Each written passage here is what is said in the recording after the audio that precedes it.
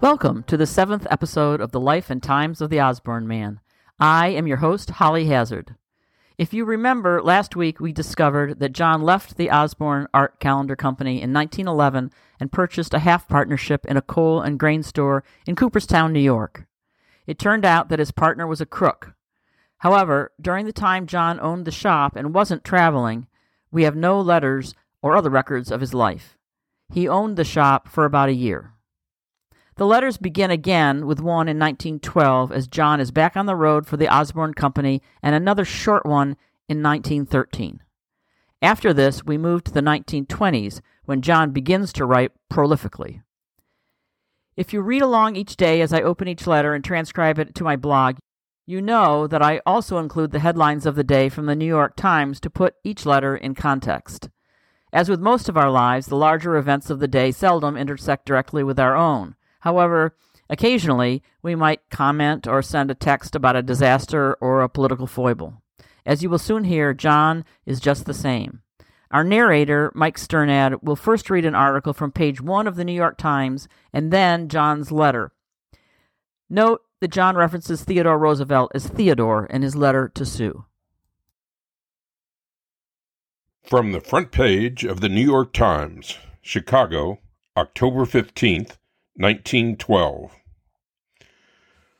High pulse said to be due to his fretting at inactivity.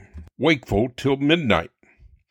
Colonel Theodore Roosevelt was wakeful and restless at midnight in his room at Mercy Hospital, to which he was brought this morning, suffering from the bullet wound in his right breast, inflicted on him by John Schrank in Milwaukee the night before. And now, John's letters. Hotel Langwell, Elmira, New York, October 16th, 1912, 9 p.m. My darling, your letter just received and was glad to get. I like to write to you, and I don't have to wonder and ask myself every time what it is for, even though there's no news to give. It's to assure and reassure you that I love you, and that's all about it. This has been another perfect day, just like that Sunday 2 weeks ago. I have done no business again today, but I am not discouraged. I'll win out someday. Am glad the baseball series is over, and now men can turn their minds to something else. New York made a great fight for the laurels, and only for one costly error today they would have had a victory. But mistakes, both in baseball and life struggles in general, have to be reckoned with. If we make no mistakes, life would be monotonous, I suppose. Yet, they are to be guarded against and avoided whenever possible, and at best, our careers will be too much marred by error. I am very sorry for Theodore, and am rejoiced that his injury is no worse, but he can't have my vote. I note what you say about the spindles, and we'll see about it. As far as I'm concerned, I don't care if they are square, round, or egg-shaped, or whether there are any spindles. I may get home Friday night. Might as well save my expense money. We'll think of you many times tomorrow, and we can call Saturday our anniversary. We'll be with you that day for sure. We'll spend tomorrow here. No news except much love for my sweetheart of 16 good years. And now, the last letter of the 1910's. Herkimer, New York, August 7th, 1913. My dear Sue, your loving message just received, and I hasten to make answer.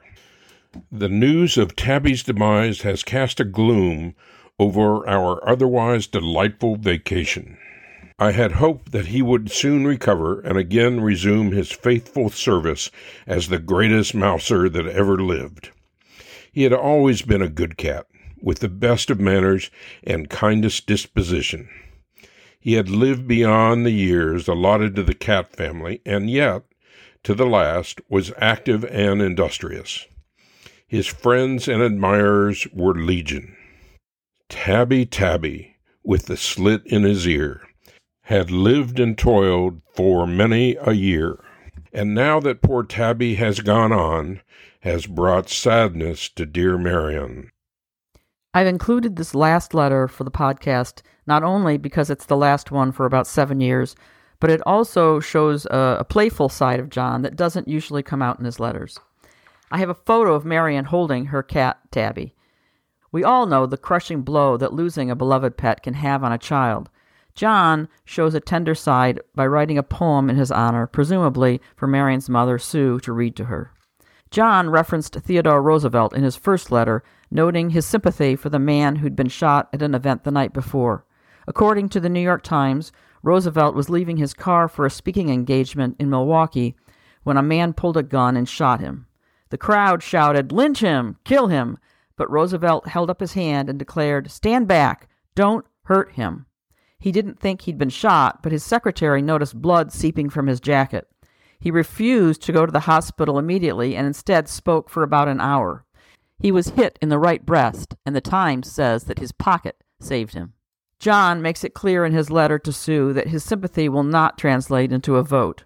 From reading ahead a bit, I know that when Roosevelt was president, John was appalled at his ideas. In his letter, John also referenced the 1920 World Series. He writes, "New York made a great fight for the laurels, and only for one costly error today would they have had victory. But mistakes both in baseball and life's struggles in general have to be reckoned with. The Boston Red Sox beat the New York Giants in the 10th inning to become the 1912 World Series champions." With these letters, we leave this decade and move with the family into the roaring 20s. John will now be writing to Sue and his grown children sometimes 3 to 4 times a week and sometimes 2 letters a day. Also, now that his children are grown, we will begin to hear their voices and to develop their unique characters. Next week, Marion will be introduced for the first time. I knew her well as she was my grandmother. Of course, I didn't know her in her 20s, just out of college and starting a career. Please join us next Monday for Marion's story. If you're enjoying this podcast, could you please help us by rating the podcast and leaving a review on either Spotify or Apple Podcasts? This week, the voice of John was narrated by Mike Sternad.